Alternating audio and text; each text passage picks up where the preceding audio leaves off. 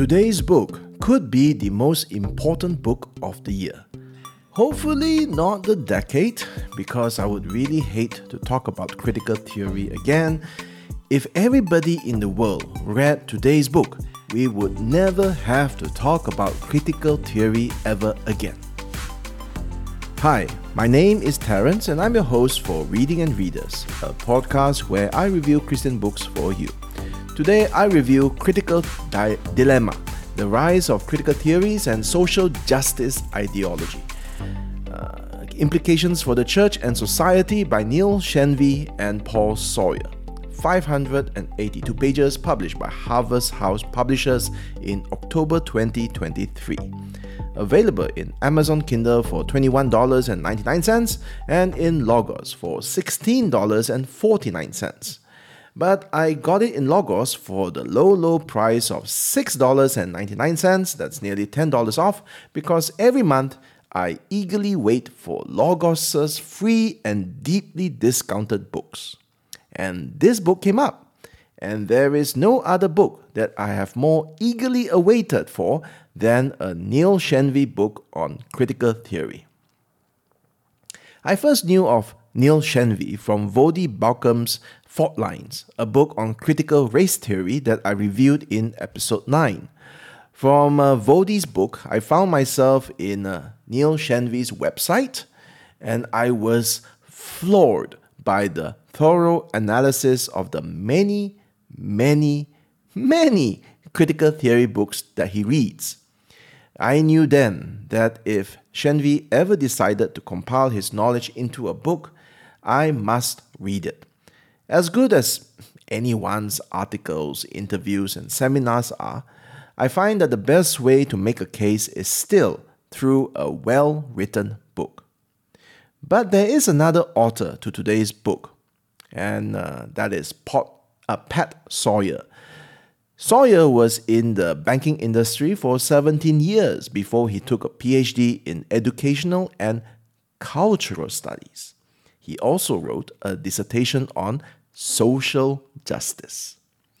It seems that the fusion of these two men, Shenvi and Sawyer, has released an incredible amount of energy. Their combined powers of observation, subject expertise, analytical skills, and commitment to the Christian faith has made them, I would say, very dangerous men. Just as the emperor who wears no clothes can no longer walk around naked after a child tells the truth, so the reader can no longer be complacent or be outraged under false premises after Shenvi and Sawyer tell the truth on critical theory. Truth-tellers are very dangerous men. Critical Dilemma is divided into 3 parts. Part 1, understanding. Part 2, critiquing. Part 3, engaging. The book begins with an honest and painful look at slavery and Jim Crow. This chapter disarms the social justice warrior. Here is outrage over slavery and Jim Crow. Also, this disarms the Christian culture warrior. Shenvi, why are you opening old wounds?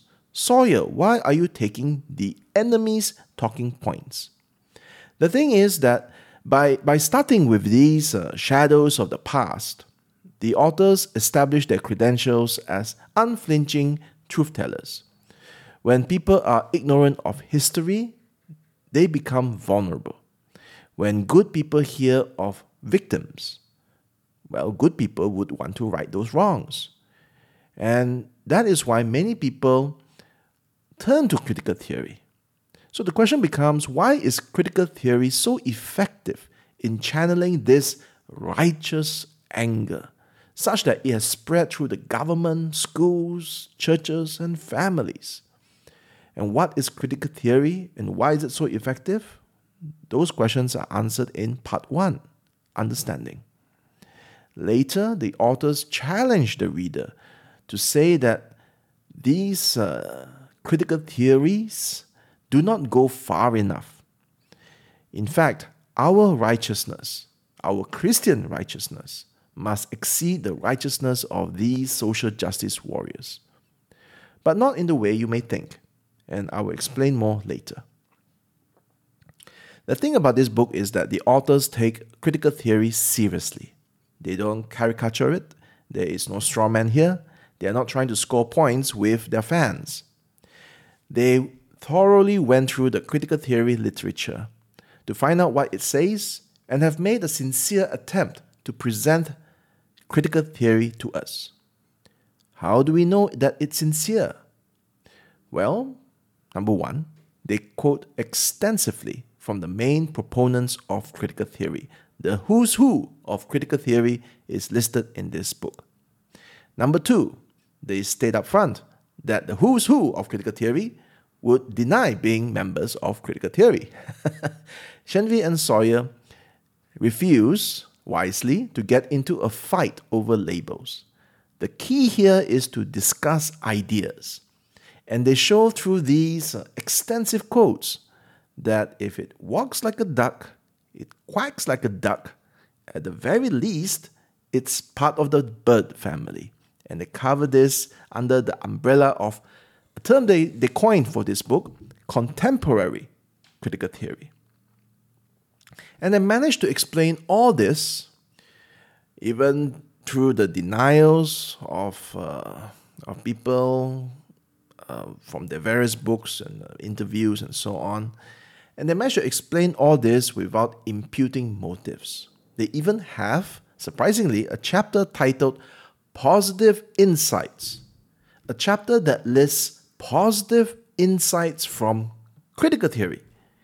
And this is very important because we need to properly understand the appeal of critical theory in order to make a proper critique over it, which we will come later in part 2. Now, what is the foundation of their efforts here? How do they think about their approach? And John Mills is their inspiration. I quote, and this is the quote they use in the book as well. I quote John Mills, who wrote, "He who knows only his own side of the case knows little of it. That his reasons may be good, and no one may have been able to refute them. But if he is equally unable to refute the reasons on the opposite side, if he does not so much as know what they are, he has no ground for preferring either opinion. Nor is it enough that he should hear the arguments of adversaries from his own teachers, presented as they state them, and accompanied by what they offer as refutations. That is not the way to do justice to the arguments or bring them into real contact with his own mind. He must be able to hear them from persons who actually believe them, who defend them in earnest, and do their very utmost for them. He must know them in their most plausible and persuasive form." End quote. And I can tell you right now that Shenvi and Sawyer's book is an illustration of John Mill's statement. They indeed are trying to present critical theory in their most plausible and persuasive form. Now, I'm sure by now everyone listening is dying to know what is critical theory, this thing that has turned the world upside down. I mean, it's rejecting racism is racism. Whiteness is wickedness. They are more than two genders. I mean, there's a lot of things that would have been unheard of 10 years ago, or maybe even 5 years ago. So, this critical theory, it's not a good label because many would deny it. So Shenvi and Sawyer has formulated this grand unified theory of all the madness, and they have called it contemporary critical theory. And it can be expressed in 4 characteristics. Okay? So number 1, the social binary. Society is divided into oppressors and the oppressed. White versus people of color.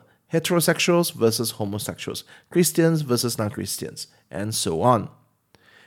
Hegemonic power.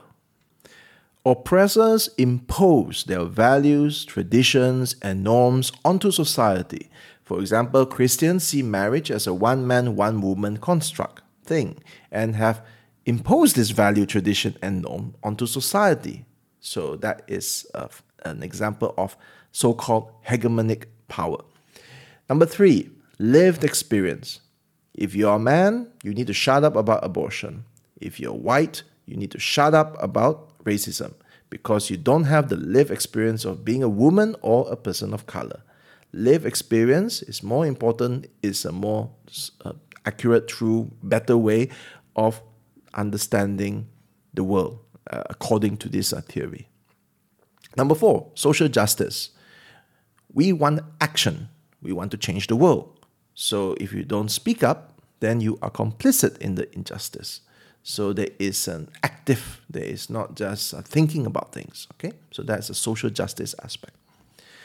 Now, if you were quick, you would have noticed that I told you to speak up for injustice, but at the same time, I also told you to shut up because you don't have the lived experience to speak into the problem.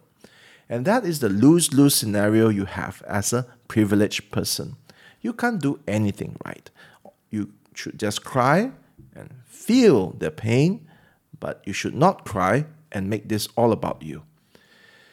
So that is the reason why I like this book, because I just need to make sense of what I see are clear contradictions. And Shenvi and Sawyer do a marvelous job in helping us understand.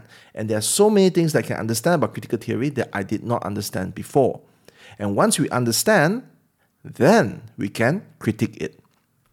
In part 2, the authors do not assume that readers share their faith. The reader may be a Christian, or he may profess to be a Christian but doesn't know what is Christianity, or may even be an atheist. The book is written for everybody. And so in the critique part, they give a crash course on evangelical faith.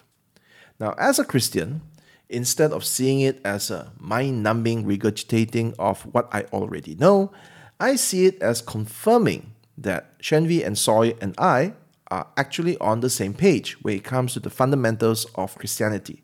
Now, this is important because they will make their strongest critique of contemporary critical theory, not based on circular reasoning. For that, you can read Cynical Theories by Helen Pluckrose and James Lindsay. But they're not going through the circular reasoning route. Instead, they'll make their strongest critique based on the Bible. And this can be clearly seen in a rigorously argued chapter that compares the 4 characteristics of contemporary critical theory, which I listed just now, against, so those 4 characteristics, and they compare it against what we believe as Christians. And what the authors say here, no Christian can ignore. So let me quote at length the summary of that chapter. So after they have gone through an entire chapter of that comparison, this is the summary of the comparison. They write, I quote, "Contemporary critical theory is skeptical of singular narratives and universal truth claims, viewing them as bids for power. Yet, Christianity is itself a singular narrative of redemption and makes numerous universal truth claims. Contemporary critical theory exalts lived experience and downplays objective reasoning as masculine and Eurocentric. Yet, Christianity argues that our hearts are sinful and that our fallible interpretation of our lived experience must be subordinated to God's revelation in Scripture, apprehended through reason. Contemporary critical theory views privilege as collective and rooted in oppression. Yet Christianity recognizes that some norms are God-ordained and that privilege is not necessarily unjust, although it should be used to serve God and bless others. Contemporary critical theory posits an adversarial relationship between different genders, classes, and ethnic groups. In contrast, Christianity insists on fundamental solidarity between all human beings and a non-negotiable familial relationship between Christians. Finally, For all these reasons, contemporary critical theory is rightly viewed as a worldview or meta-narrative. It is not a narrow analytical tool. It makes sweeping assumptions about human beings, purpose, lived experience, meaning, morality, knowledge, and identity that inevitably bring it into conflict with Christianity. This is what I meant, end quote. This is what I meant earlier by our righteousness must exceed the righteousness of the social justice warriors. Their analysis, the social justice warriors' analysis of the human condition is wrong, and the solution is flawed. But look at their zeal to change the world. And the way I see it, Christians, we have the truth on our side, and we should be more zealous for Christ. So we should be more righteous. We should care more for the things that they burn for, because they care about injustice and so on. And so do we. Now, I wish I had more time to discuss each point in that summary. And I'm not sure how much you can get just by those one-liners. But I stress it's a summary. In the chapter, Shenvi and Sawyer make really good points. They pile on the evidence. They draw on, so to speak, written testimonies from people who are proponents of critical theories. And when we hold them against Scripture, their own words condemn them. And this approach is true for the whole book. In fact, I had a hard time preparing this book review. I wanted at first to go through the flow of the arguments in the book, but I found it so difficult to summarize it without turning it into a dry and boring outline. So I just tried to pick up the pieces and share some of the nice bits, and also just try to convey to you the approach, the general approach that they take.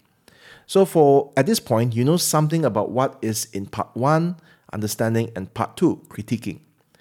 Now, what you may not yet fully appreciate is that this book is a masterclass on how a Christian deals with controversial topics, even dangerous ones.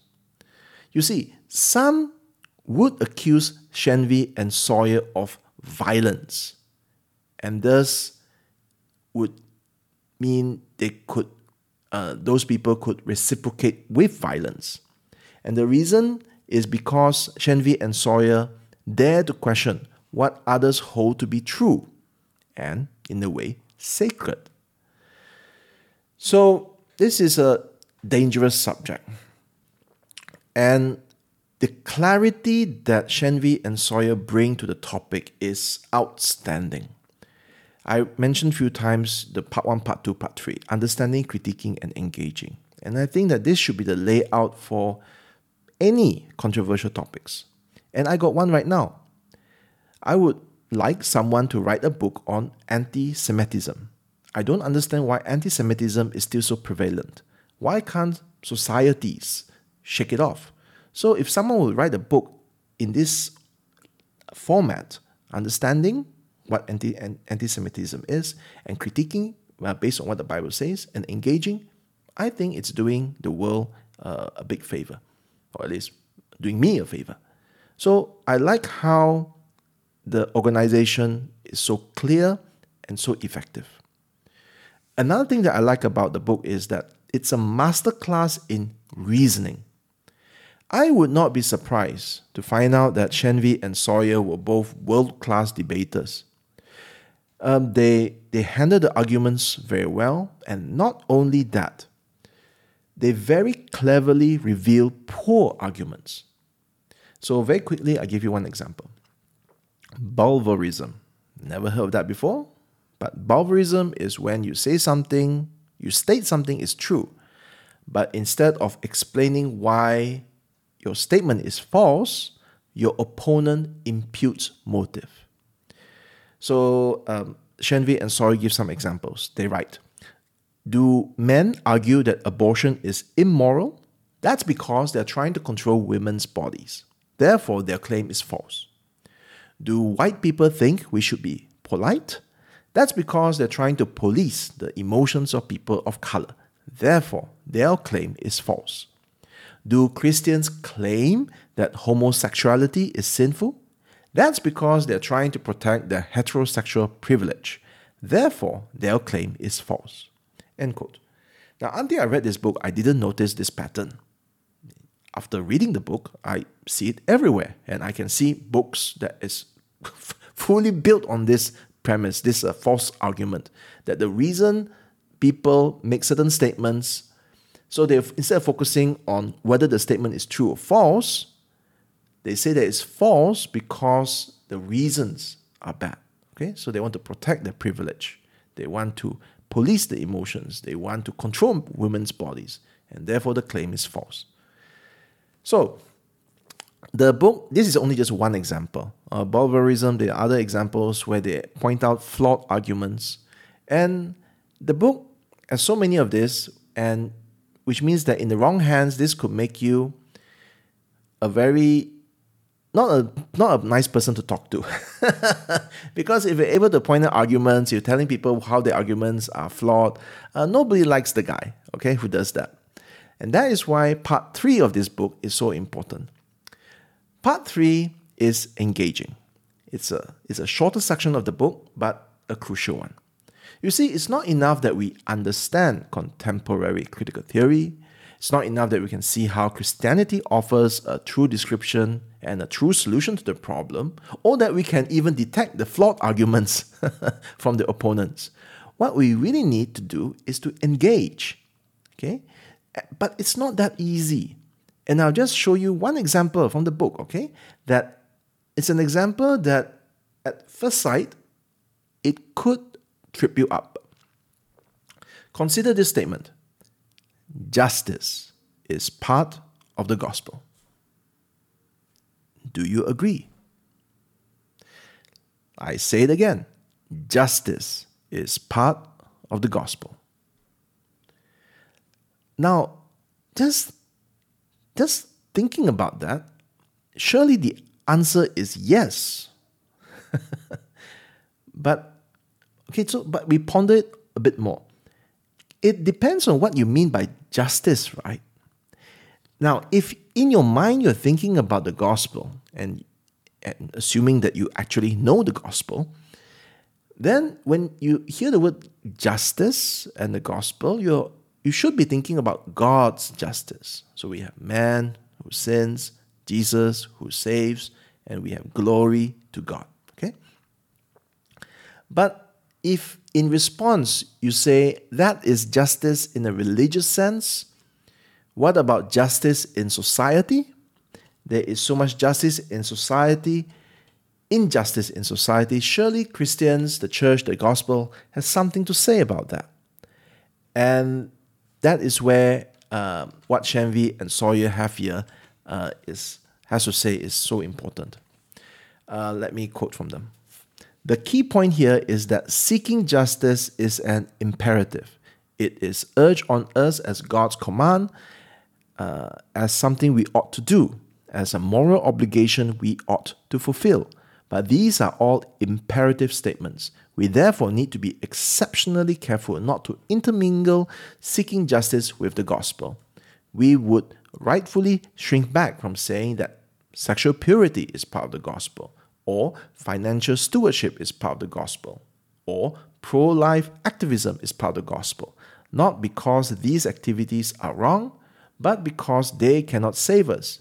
They are not the good news of God's redemption in Christ. End quote. Now, it's so important that we hear this.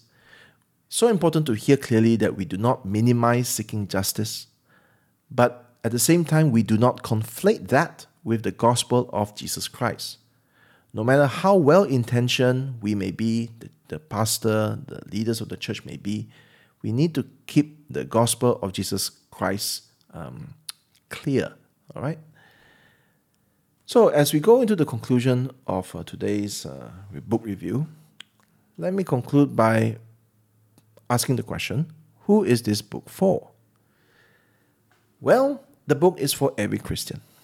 This book should be in every seminary, every church library, and every pastor's study. The church cannot afford to get critical theory wrong. And many of us, I would say, are blinded by good intentions. Is that the right way of saying it? But we think with our heart and not really thinking biblically and not thinking beyond what is in front of us. And that can create a lot of trouble and, more importantly, lead us astray. The danger that Shenvi and Sawyer see in critical theory is that it can become so attractive and supposedly so effective that people think of it functionally as another gospel. Now, if you say you can be a Christian and at the same time hold to critical theory or parts of it or variations of it, then read and weep because you can't do it.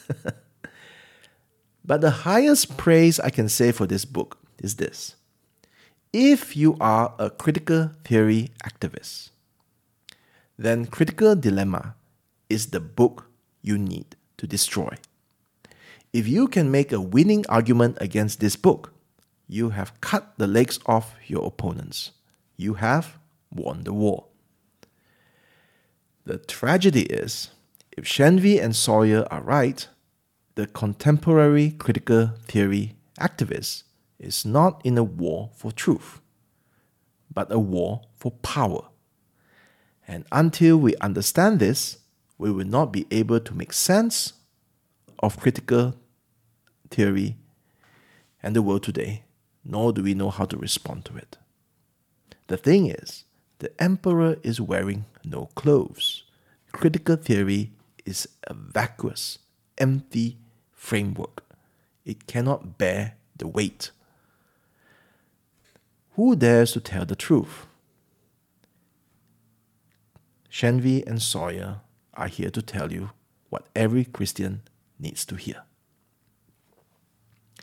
This is a Reading and Readers review of Critical Dilemma, The Rise of Critical Theories and Social Justice Ideology, Implications for the Church and Society by Neil Shenvi and Pat Sawyer, 582 pages, published by Harvest House Publishers in October 2023.